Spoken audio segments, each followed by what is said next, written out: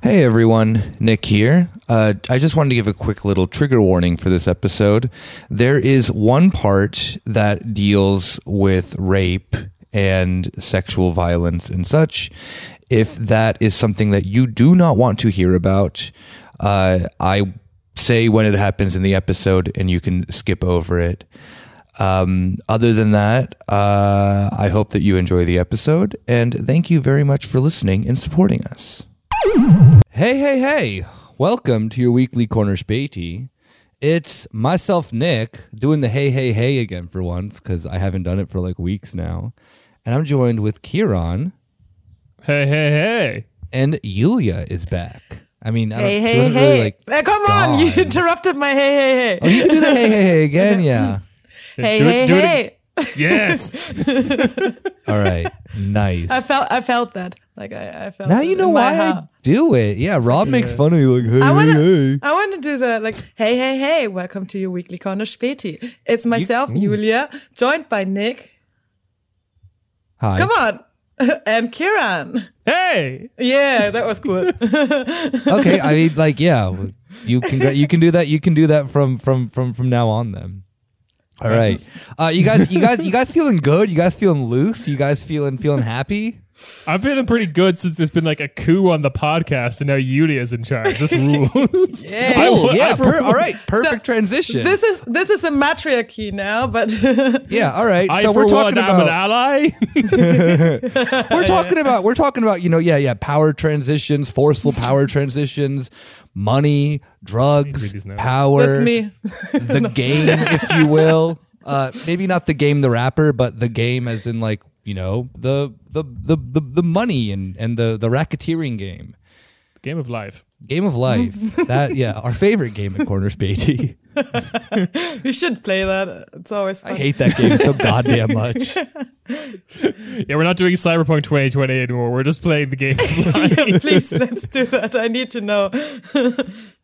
Yeah. So our so we're all feeling good. We're feeling happy. We're feeling, you know, bright-eyed and bushy-tailed. I'm going to ruin that all for you today. Yes. I have a terrible topic to talk about today that I know this is like a big deal in Germany. I've seen a bit of like coverage here and there, maybe a little bit, but this story is particularly important in Germany because I think it's just that there's a massive Turkish population in Germany as well.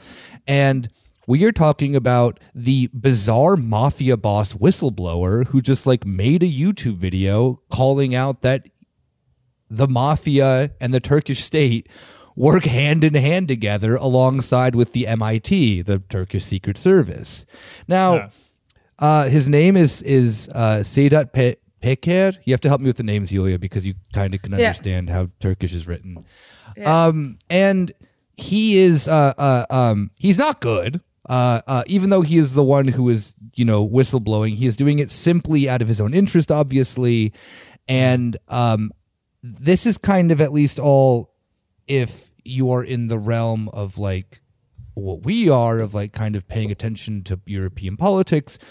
It's pretty well known that the Turkish government and the mafia in Turkey have had a very good relationship for a very long time. Yeah. For 30 years. And the reasoning for doing Well, didn't it start with because they needed hitmen or something like that? Or they needed like people to take it of their dirty business, especially when it came to like Kurdish people or Gonna get to that. Oh, fun. Oh. Yeah. So I mean, Yulia's exactly right, is that this relationship starts in the 90s, like officially, where the Turkish government starts employing low-key members of the mafia to do their dirty work for them. And there is a scandal in 1996 called it's way down in the notes, but we might as well talk about it now, kind of these origins, called the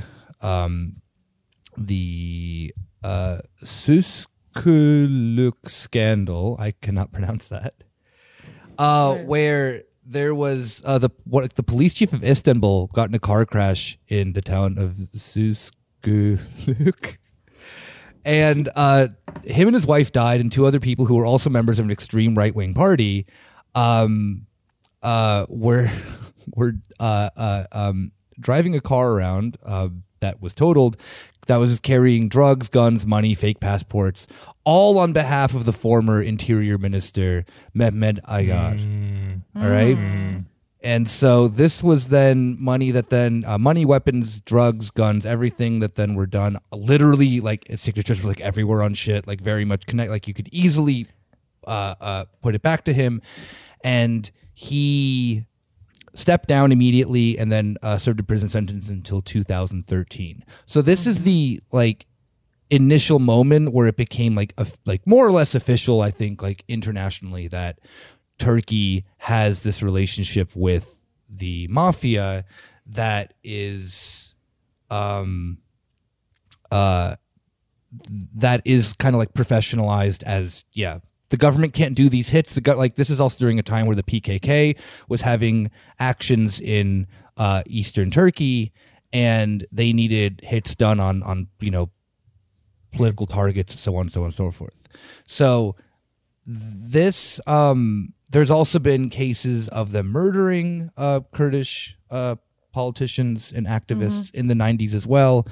But the thing that makes it so interesting with what Sedat Peker comes out and says is that he just lays out in a YouTube video literally everything that he can talk about that like benefits him to some regard. So.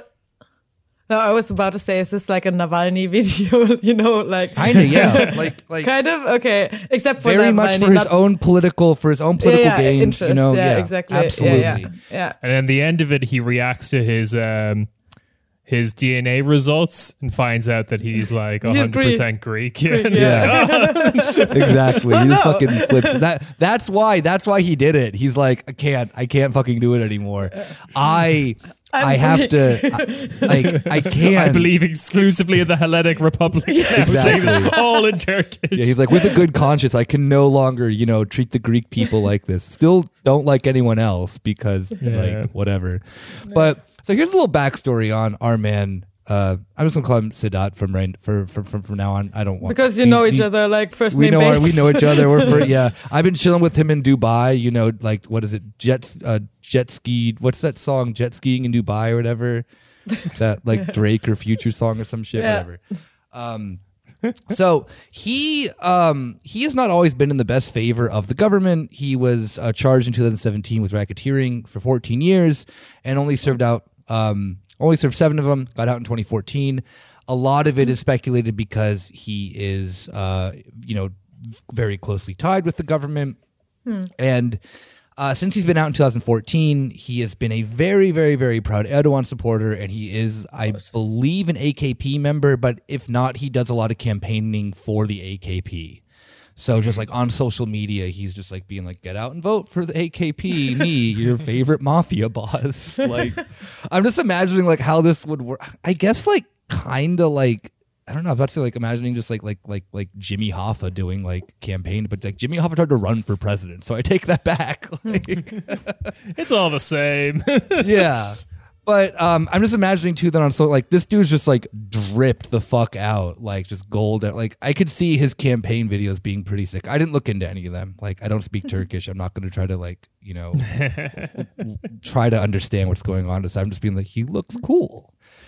But so he has kind of like his campaign videos aren't just the sense of him being like, or his posting, if you will, isn't just like him being like Erdogan's good. He has like literally threatened to kill people on social media and stuff that is imprisonable by, Turkish law, threatening people with violence. Some cases, maybe actually using violence against them. We'll get to that. The Turkish courts continuously rule in his favor, saying it's freedom of speech. And just to put that in mind, HDP members do not get the same treatment. No, for much less. Yeah, for nothing basically, for just being democratically elected, they go to prison. Yeah, exactly. That's what happens to HDP members, and they never get out again. Exactly. I mean, there was this incident of a Kurdish woman visiting her son who is in prison, and like when she visited him, she greeted someone in Kurdish like in the prison halls, and she is not allowed to see her son for 6 months for half a year now because she spoke Kurdish in the prison. Yeah. I think people do forget that the Kurdish language and Kurdish culture was criminalized by Turkey until like the 80s or 90s. Yes. You know? So now, as of this year, as of April of 2021, he has had rockier relations with the government, which is making him feel that there is possibly a power play going on. He's kind of had like, so the thing of the matter is that there are two heads of these like rivaling mafias. There's Sedat Peker, who is, you know, our guy, and there's this other man, Alaaddin Chachiki. Wait, I gotta see the name. Yeah, sorry. These names are going to be very, very, very, very butchered, but nonetheless. I think you're kind of like Alaaddin Chachiki. Okay. Cool. Yeah. It doesn't matter. I think we just like pronounce it because otherwise, like every time Bad guy number 3. Bad guy number 2. Yeah. So he's literally a Grey Wolf guy. Great. And he's also hint a former MIT agent. Oh, perfect. Both of those two things are connected. Yeah. So he's very close to the MHP. He's a personal friend of Devlet Bahçeli, the head of the MHP. And there's suspected that there's an ongoing war between these two factions of getting closest to Erdogan. And in April of 2021, our man Peker had 121 apartments of his crew searched and 54 members of his crew arrested. And his family has also been like harassed by law enforcement, and you know, I mean, just, you know, the police are crazy, you know, right? Like just harassing people left and right. Even if you're a mafioso, they'll still come after you. And he's been living in Dubai since then. Dubai is a great place for you to flee. Yeah. Oh, definitely. Apparently, because isn't Vasil Bashkov still there? The skull. Yeah. Cool. I think everyone goes there. Yeah, like, it's a nice place. Him and Drake. This guy. Drake and Peker. And So there's a speculation that he has been kind of given up for knowing too much or for just not being loyal or whatever it is, you know? And so this is going to kind of bring in like a massive cast of characters who then he starts giving up bit by bit. But one of the first people who then super important is Süleyman Soylu, who is the current interior minister of Turkey. He should be the former interior minister because he had to step down because of COVID related shit policies that he was doing or not doing. And then like Turkish internet, like Turkish Twitter stuff like blew up being like, don't step down, you're like a hero, this and that and that. And he like, Erdogan's like, I have to listen to the people, he's not stepping down. That is interesting. Like, it's insane. Because like the COVID situation, especially like last year, it was kind of like not even telling people that there was COVID around, or a lot of the times just like sending people home saying, oh, you don't. Well, the doctor's saying, yeah, you have COVID, but we won't register it as COVID. You have to go home now because, you know, otherwise cases go up. Turkey was trying to still like bank on that. Like tourism and stuff would come to them, you know? So there were like very clearly people like reporting in Turkish airline flights that then like there's a shit ton of people on these flights sick. Turkey is saying they don't have COVID. Like this is not adding up. Like this is obviously it's just a code. It's just I mean, you know, the Brits just look that way, all right? Like, the German solution would just drink some tea. Soylu's kind of an interesting character as well because Peker had a really good relationship for a while where he would kind of appear like all the time talking about like if it's like this. It was always speculated that Peker was very close to the AKP. He was close to, you know, Erdogan, obviously. And he's like, no, but Soylu's a good guy. He's clean. There's nothing going on with him. Why do I feel like you're about to tell me he's the most evil of them all? No, he's by far not the most evil. There's. Oh, good. I'm looking forward to this. So Soylu, the thing that makes Soylu super interesting though is that, yes, he is very much involved with the mafia. You're right about that, Kieran. He is also from the far right wing of the AKP. Remember, he is an AKP member of government, which means that he is kind of like the go-to guy for the reaction, the interactions between the mafia, the AKP, and the MHP, because they will all parties will listen to him because he's kind of like, yo, 1,000 times handshake emoji or handshake meme. Like, it's like, we're all on the same team. Like, it's cool. And he has been, because he's in the position that he has in politics, has been a main person of keeping mafiosos out of prison or shorter prison sentences and so on, so on and so forth. So there has been no official pinning of things to him, but it is highly suspected because of just his, how he fits into the whole scheme of things and the fact of that,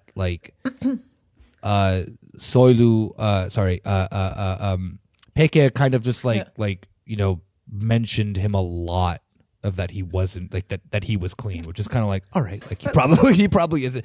And didn't he promise him, didn't he inform him before there were investigations going on against him? Yeah.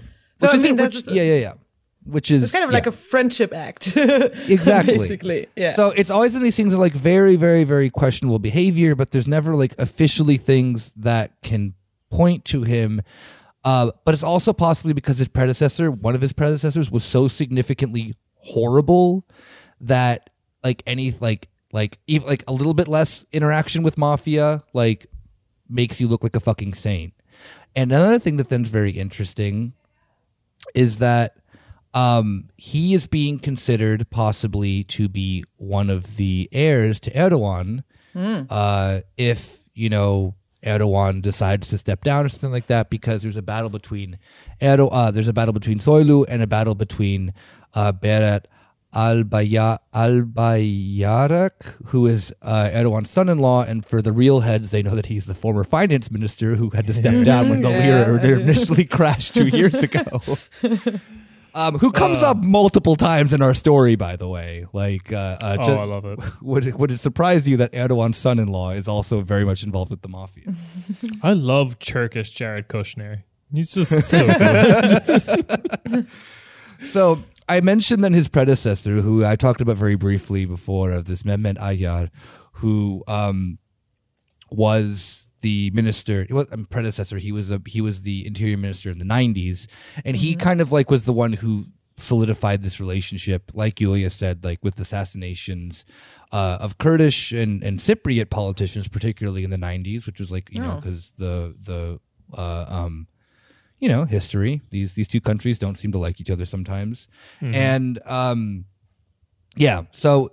He has always been a key player, and it very much is that then this is also an inherited family business, because his son, Tolga Ayyar, who is an AKP member, is maybe the most evil person in this entire list, and he's not even in the mafia.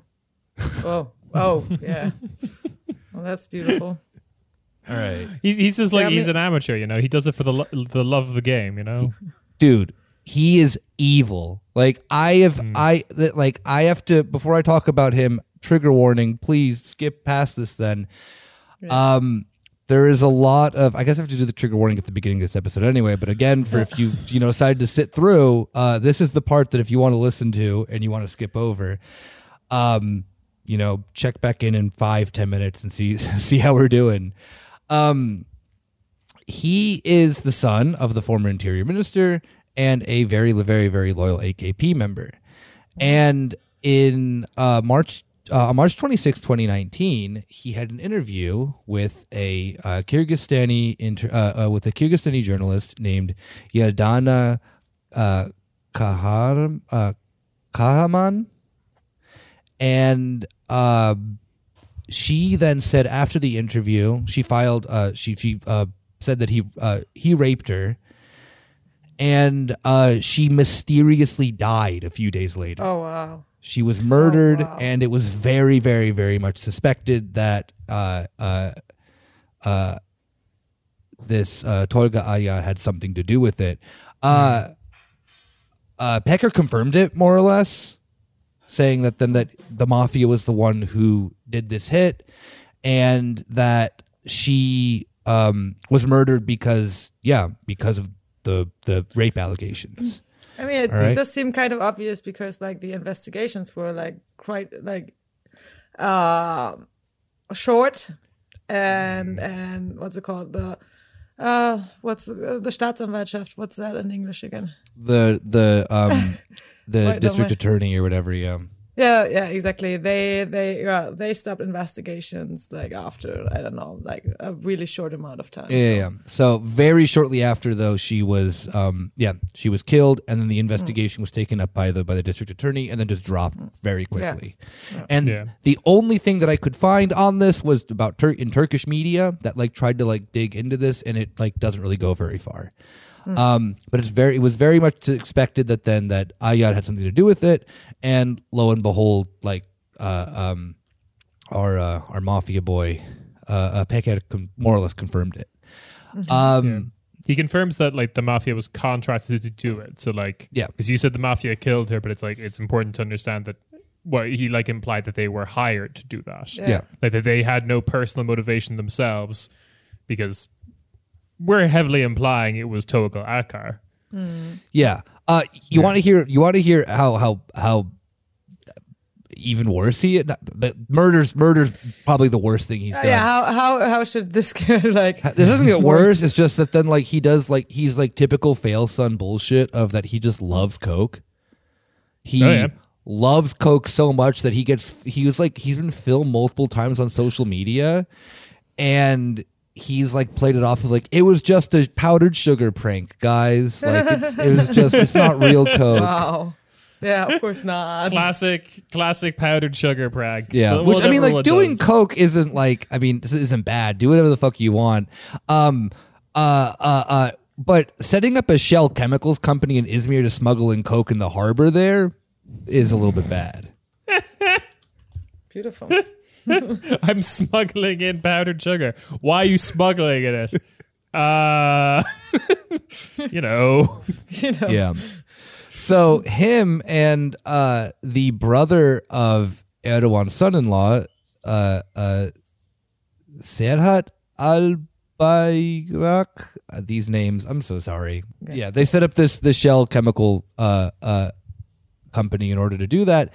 And the brother of Erdogan's son-in-law is very, very, very close to one of the largest and most influential media companies in Turkey called Turk Uyaz Media Group. So, this is all just like getting, cool and normal and this and that and that. And so these are all things that then have kind of just been known and out in the open. But back to the brother, so Erdogan's son-in-law, Berat, apparently he had a fight with Peker, the mafioso, and 128 million in like US dollars, like of Turkish lira reserves just disappeared. Wow. Oh. Is this kind of like I take my ball and go home with it kind of situation? Yeah. So it is cool. Like it's like both of the brothers are very much intertwined in with the mafia. No one knows. So the thing was that Peker, one of the very few things he would not disclose was what he had a fight with Erdogan's son-in-law about, because he thinks that it holds him leverage. So like that, like, sorry, I do not know. I'm not going to like make any speculations because this stuff's all super weird. But we want to take a little breather and maybe like reflect, or do we want to just keep going about all these fucking cast of characters of people who then were just continuously, either outed by the mafia or outed by their crimes that they had done previously that the mafia confirmed? I mean, there's this one thing I want to say, which is oftentimes people, especially in Eurovision chat, will say, you know, Turkey's not Europe, right? Turkey, that's not a European country. This is the most European shit I've ever seen. This just reminds me, like, all of this seems very reminiscent of, like, the Years of Lead shit. Oh, yeah. Just like, yeah, like, oh, there was a car crash involving a right-wing militia, and oh, lo and behold, their boot was full of, like, guns and drugs and fake passports and stuff. I was like, yeah, that's what it was like in the 15s. Yeah, and I think the thing that then, I mean, I'll like harp on this theme multiple times in this episode, is that I find it so funny that then like all this stuff is like, you know, known. We're reporting on it, which is like, to be very fair, it was not too difficult to find all this information if I'm if I'm being, you know, upfront about it. And the fact that Germany still has like really good relations with Turkey, and then at the same time is like, you know, we're not gonna deal with, you know, dictators, this and that is like, this is just like all really horrible. And it ends up, and I'll get to the sense of how Erdogan reacted to all this, which is, if you've been paying attention to the news, then you already know. But I really think that these are connected. So, do you want to hop back into the mess? Do you want to, you know? I mean, not really, but I think we have to. Okay. All right.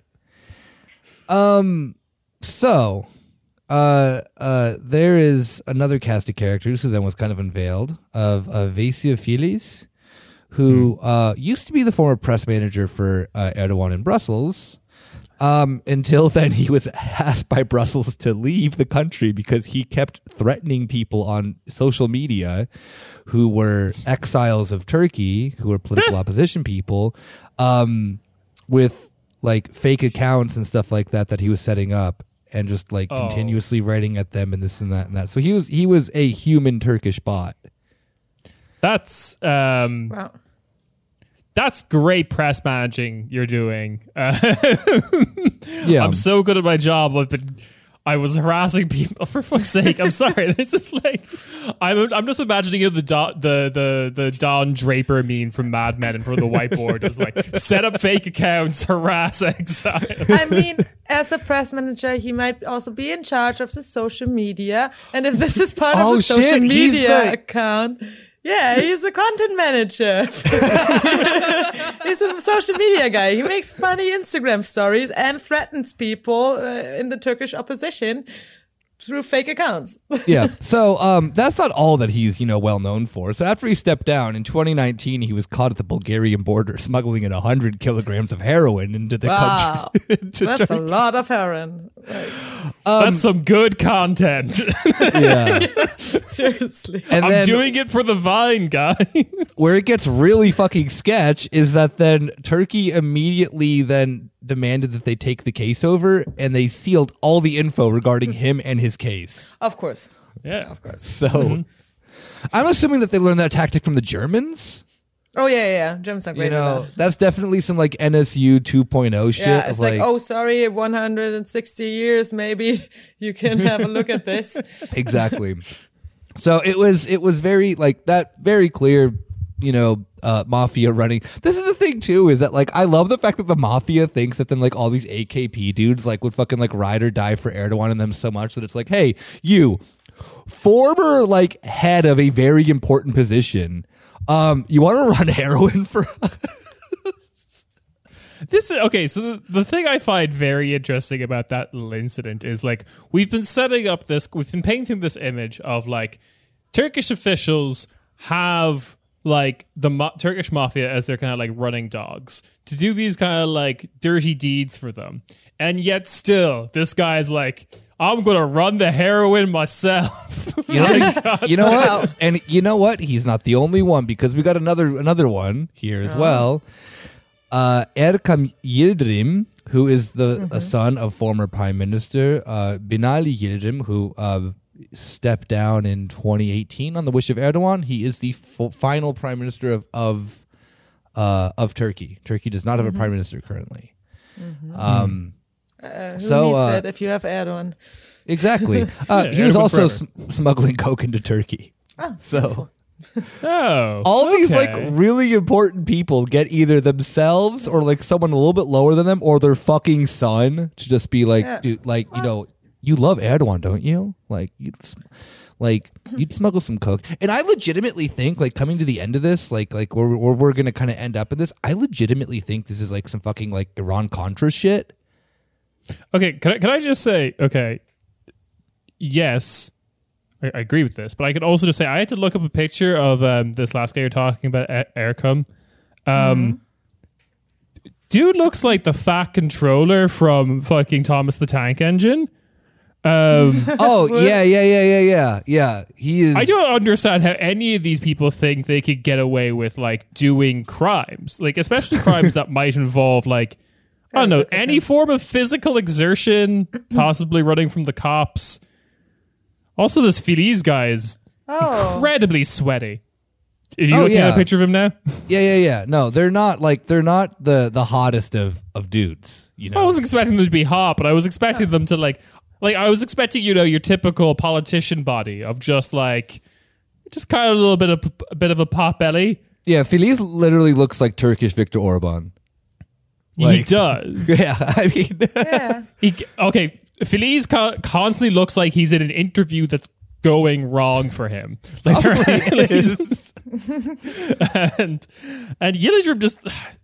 Yildirim looks like he's wearing a fat suit. It's not that he's fat that's the problem. It just looks like it doesn't look real. Yeah. I have one thing that I was wondering about. It's very interesting, and I think that even like Pekka makes this point as well. And I don't want to make this point, but I gotta have to. It's kind of interesting, or it seems hypocritical, and for us, it's not a surprise that like a party like the AKP and the far right wing of the AKP, which is kind of like the connection to the MHP, to the coalition party, and also to the mafia. And they're all about... I hear Melissa in the background yelling. I'm sorry. Yeah, my cat... Keep going. Yeah. Sorry. That they are kind of like, especially with the MHP or like... Or the AKP does that as well. It's kind of like all about, like, not all about, but I mean, they do paint the picture of like trying to be a religious kind of like party thing. Yeah. And I mean, all these scandals are not very, I don't know, like. I mean, biased. You know, yeah. Not very biased. Hey, you know. I mean, of course, we know. Oh no, this is more like it has to do with power interest. Of course, that's obvious to us, but it's interesting how you like scam the public, and then do all of these funny things, and it's like kind of Chefsache. Like everyone is involved. Everyone can smuggle like few hundred Ks of heroin and coke, and so I really like the idea of just like Erdogan phoning up, I don't know, Yildirim or Feliz, and just like, hey Erdogan, what's up? Hey. God wants you to smuggle drugs? Okay. No, that makes sense to me. Yeah, I guess you say so. Yeah, what does the Prime Minister say about this? He's gone. Oh, damn, my dad? Sorry. Yeah, but I think that then, the obvious, I think this is very much... true, both of it, that like it's kind of funny the sense of a very like two hyper conservative parties in Europe, one of which who are just like legitimately supporting jihadists openly, the other one less openly so. But still. That this whole thing with that it's like coke and heroin are the thing, but the thing that then has me like wondering of like, is it that they're smuggling the drugs for the mafia, or is it that the like that money is going to think like that's the thing that then I would really like to know, which wasn't really disclosed, of like how that money is getting slushed around and ending up. Because I mean, like we know where that money's ending up, like which we'll get to, but like I mean, who's pulling the strings is kind of the interest. Like how much. The thing that I really want to know is how much power does the mafia have, and how much power does Erdogan have, and if just like the people who are like other like people within the AKP and MHP are just kind of like, you know, shuffleable bodies within a power play thing between these people. Sorry. You can go. Sometimes I ask myself if this is kind of like, I mean, sometimes I wonder, like, who's more fucked up and dangerous? Like the people that do it in the sense of like the ends justify the means. In that kind of sense, like we have with like a few groups, like I don't know, fucking name any Nusra or whatever. Like they do some shit as well, but only if it finances, their interest. Or if it's just like, oh yeah, we just really like to be mafia, but we just really, really, really like to do the shit. We just really are into this, you know. So you just do it for money in general, Well, the mafia dudes clearly just do it for money in general. Like there's literally no political gain for them. Yeah, I know. Yeah. I'm just saying, like who do we? Who's worse? Yeah, who's worse? I don't know. Maybe that you should not compare that. And like, you can't say who's worse, but it's just like very fascinating. I mean, yeah. So there's been like a few other jobs. I mean, I wrote this thing of this like sketchy ass media group that was founded by a bunch of very important people, but it doesn't really tie into the mafia stuff, so I kind of don't care.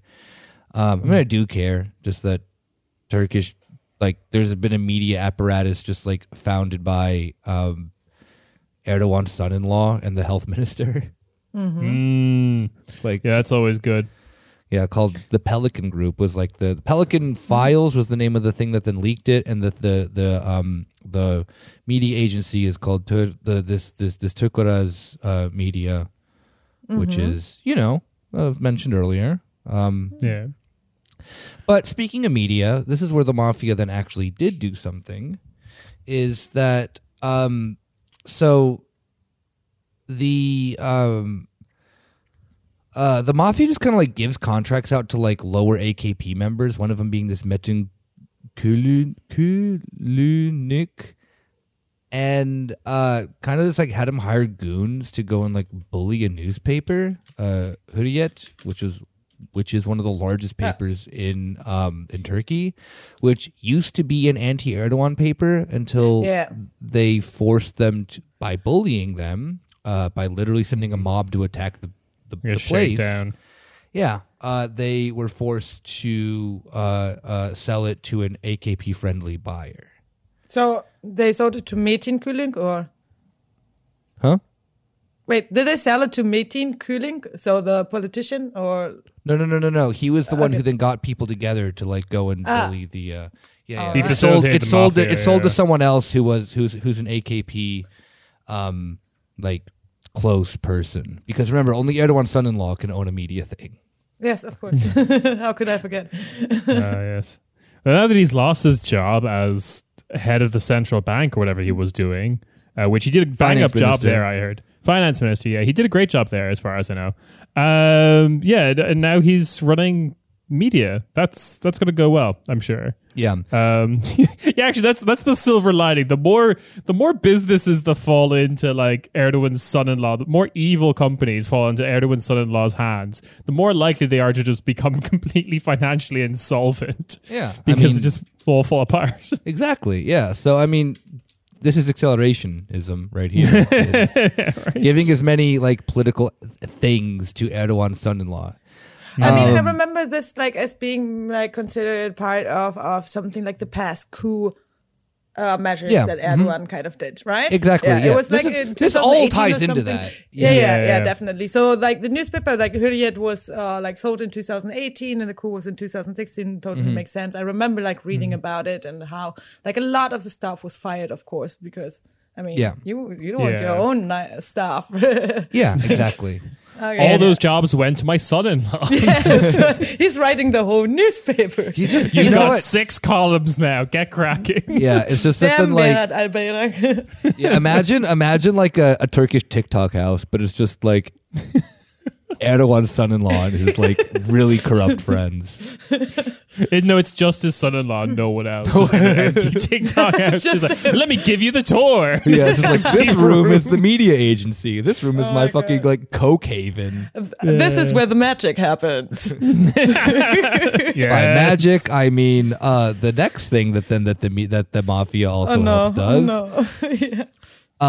This is the last thing. Don't worry. This is the last thing that then was confirmed more or less that at least I wrote down. This is no surprise to us. We have talked about this multiple times on the show, but surprise, fucking surprise, the mafia is also very much connected into the sense of Turkey selling and smuggling weapons to al-Nusra and ISIS, and making sure that people cross the border and this and that, and that they help the Free Syrian Army, the Turkish Free Syrian Army, mind you, the special one that Turkey controls, which is pretty much just ISIS. Yeah.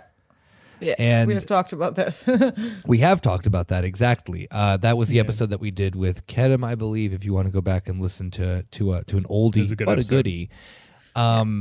So this is like a thing that then obviously we have, there's been a lot of talk and speculation of things of like MIT agents being on the border to certain areas that then were ISIS controlled and just like letting people cross in, pretty much like having a lot of contacts within ISIS. There's a lot of people who are, the MIT is made up with a lot of people who are very close to the MHP, more so than the AKP, who like legitimately like low key like align themselves with al-Nusra and ISIS and Al-Qaeda and stuff like that. Yeah. So there is no surprise, and the sense of it too is that Turkey very much, regardless of, I think that then that one, I mean, yeah, there is the like ideological similarity between that. Then I think that the people of the MHP and the Grey Wolves like legitimately like ISIS. But in the sense too that then ISIS was also fighting a very important war for Turkey, which was the war against not just Assad, but against the Kurds. Yeah. Yeah. So Erdogan definitely saw that then as an opportunity to utilize, you can't even say the enemy of my enemy is my friend, because just ISIS is also his friend. Like there is Yeah. So yeah, but the mafia the phrase then has is been my friend. my friend. Exactly. Yeah. So the mafia has then definitely been like, I'm assuming, although this has never been like, laid out, where that money is coming. That is the fucking drugs. That's the fucking like Iran-Contra ass drug smuggling money, and you can't tell me anything else. Yeah. Like, because it can't be unofficial, like the government can't like put this in. This is, in the budget. This is the ISIS weapons money, Yeah. Well, it's a very simple plan. We go into the Turkish parliament and we ask who here has an incredibly doughy relative. We get him to smuggle some drugs across the Bulgarian border.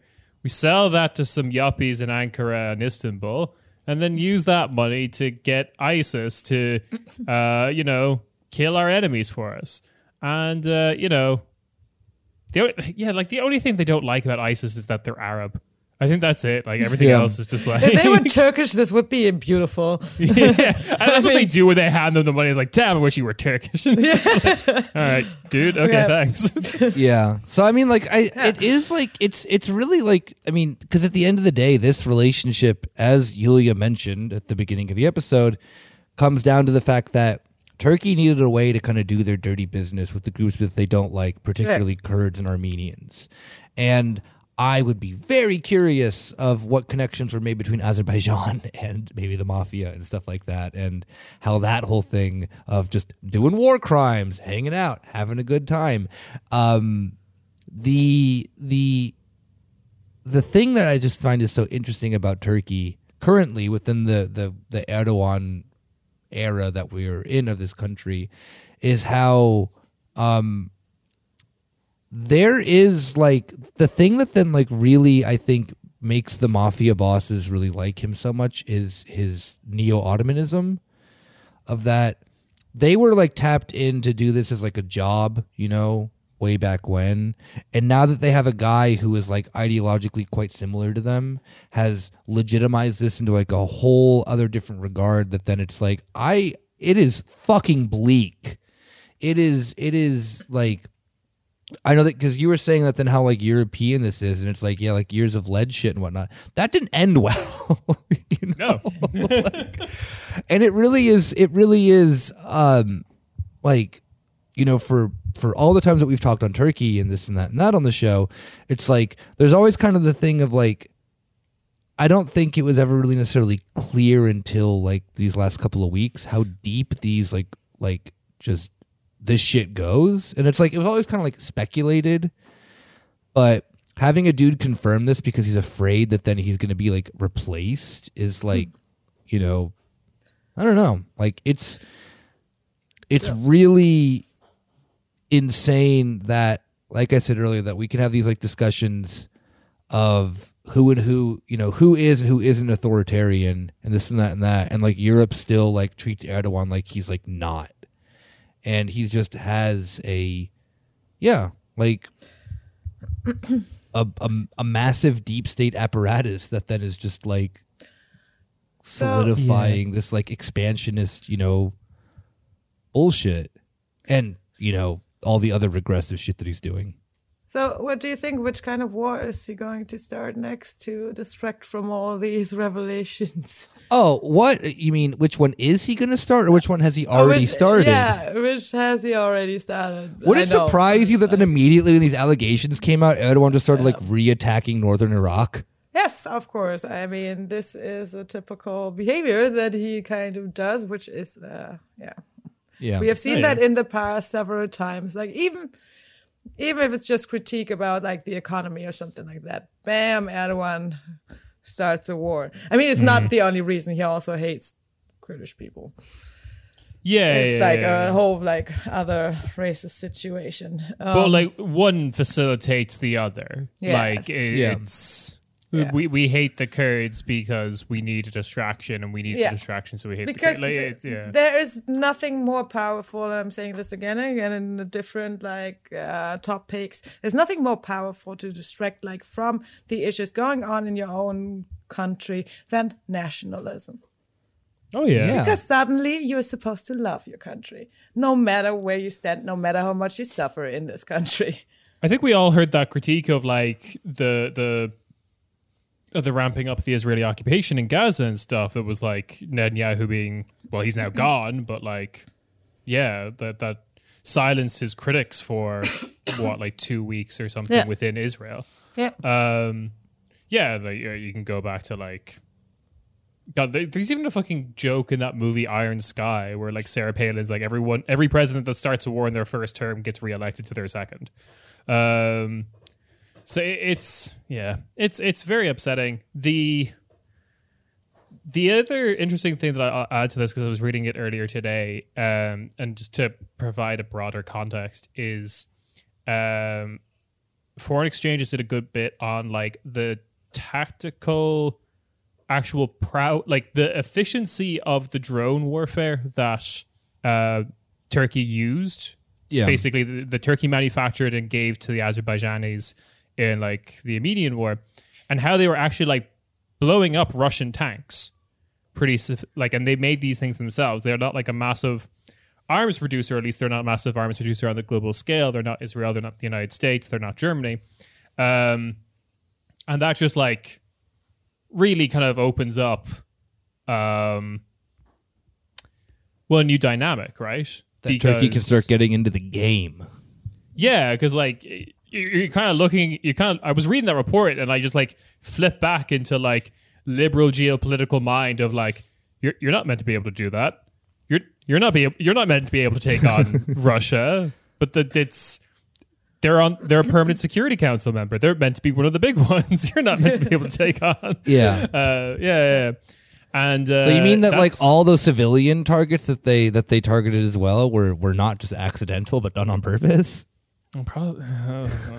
So that was, like, because I remember, like, Ulrike Franke like literally wrote that op-ed of like drones were the deciding factor in Azerbaijan's war. Look up that fucking just number of civilian casualties on the Armenian side. You know, do it, Queen. I know that you'll never listen to our show, but yeah.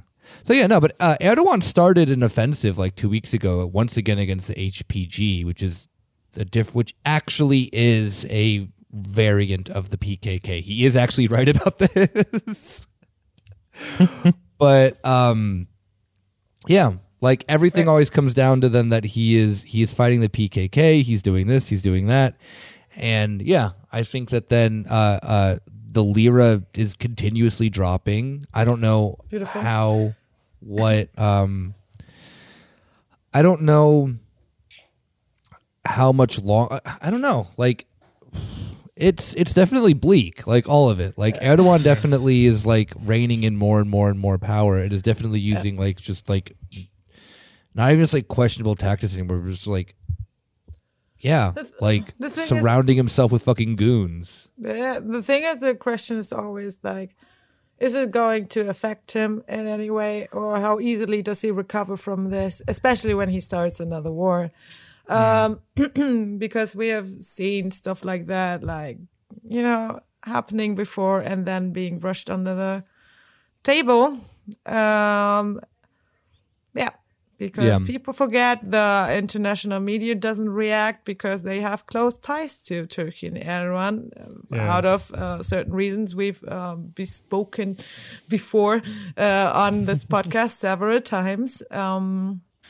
Yeah, it's interesting because like you're right that Yuli's right, there are these connections, and it's interesting that like Nick, you were saying that, you know, Germany hasn't like distanced themselves, but like Erdogan has still kind of exists in this space of like basically all media, all like politicians will just kind of insist that we actually don't have close relations with Erdogan. They will kind of like they just pretend he's not in NATO. They pretend that he's probably Turkey is one of the most closely associated with the EU countries that isn't in the EU. Like I think the only ones above it is like Norway, Switzerland, and Iceland, and then it's Turkey. There's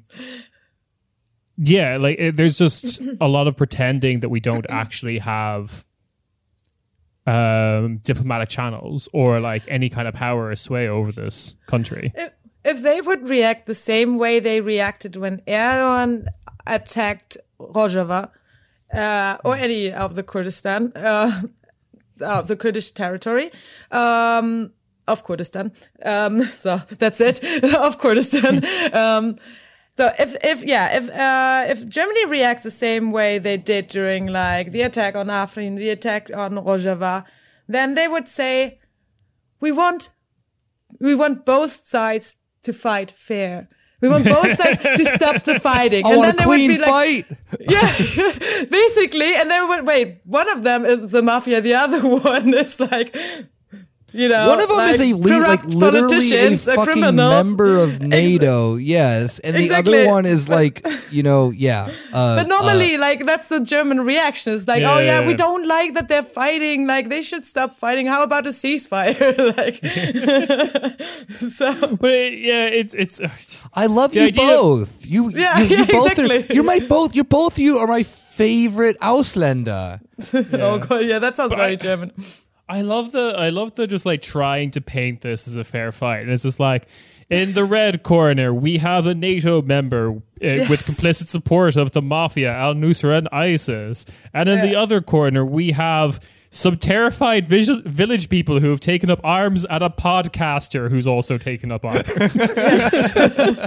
And one dude, and then like one like U.S. like special ops guy who legally is not allowed to fight, or else he will be like it will be seen as an act of war against from like Turkey, like from the United States or some shit like that. Mm-hmm. It's like if I entered the WWE. I mean, I think you got it, dude. I think you got it. This is how it happens. Nick convinced me I can do it, and then I suddenly realized Nick was bullshitting the moment the bell rings. Yeah, I only got this like confirmed from one source, but like it's a newspaper. And also, I didn't watch the video, the whole Sedat Peker video, so I can't tell you if it's actually true. And the screenshot they took is like, what is with the lighting in Dubai? Like, what the fuck? Did he just like film this in front of a window, and did he just put a bunch of spotlights up? I don't know. Oh yeah, it's like it's so horribly filmed, but I love how just like how fucking just like dripped out he is, just fucking chains, watches, right? Like yeah. He's a piece of shit. So on the glass table in front of him, Peker has a book about Leo Trotsky. A book about him and his exile in Mexico.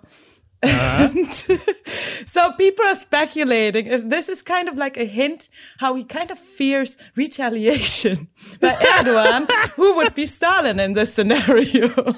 I like the mafioso, like Turkish mafioso, just be like, "Hey, I'm like Leon Trotsky." Yeah. It's like this is when dudes like guys who are like into like sketchy businesses, like you gotta like read like Machiavelli, you gotta read like they'll be like powerful men, gotta read Stalin, you gotta do this, you gotta do that, like they'll teach you the way the world works. But for him it's like the opposite. It's like, all right, who's been like continuously on the run? Like, all right, we got, exactly. we got Trotsky, we got Forrest Gump in one part of the movie. So I thought that was a really interesting detail of that video. The Greek royal family during World War II, their memoirs, the Romanovs writings. Yeah. How does Navalny feel about having a Leo Trotsky book on his table? Not to compare these two. I'm just comparing like having like leaked videos about like deep state affairs in Russia and in Turkey. So no, you're absolutely right. There's only two types of political videos in Europe, and that's either you're a Navalny or you're a Rezo. Exactly. You mean of like not like official like governmental stuff, obviously. Yeah, of course. You're either a blue-haired YouTuber or you're a guy who's like possibly getting money from like the secretary, like the fucking U.S. Department of State, or you're a mafioso. So there's the three genders. And how do you feel about Trotsky? One other quick thing too. Sorry to go back to the military offensive that Turkey has done. Turkey committed war crimes that no one paid attention to. That's horrible, actually. Yeah. They've been attacking northern Iraq with chemical weapons, which no one has been paying attention to. The only thing I've seen has been Youngovet posted a thing about it. Yeah, because the media doesn't care if it's not like from a left-wing perspective. Yeah, no, of course. I wonder who sold them that. Yeah. Just God say. Damn it. Yeah, no, it's horrible. I bummed us all out. I'm sorry. We had to do this episode. This is a really big story this week. It definitely is one of the countries that we talk about a lot. And I thought that, we could. No, it's important. Corner Spatey's a place that then if people are going to get this in English, why not? Mm-hmm. Yeah, I want a good story?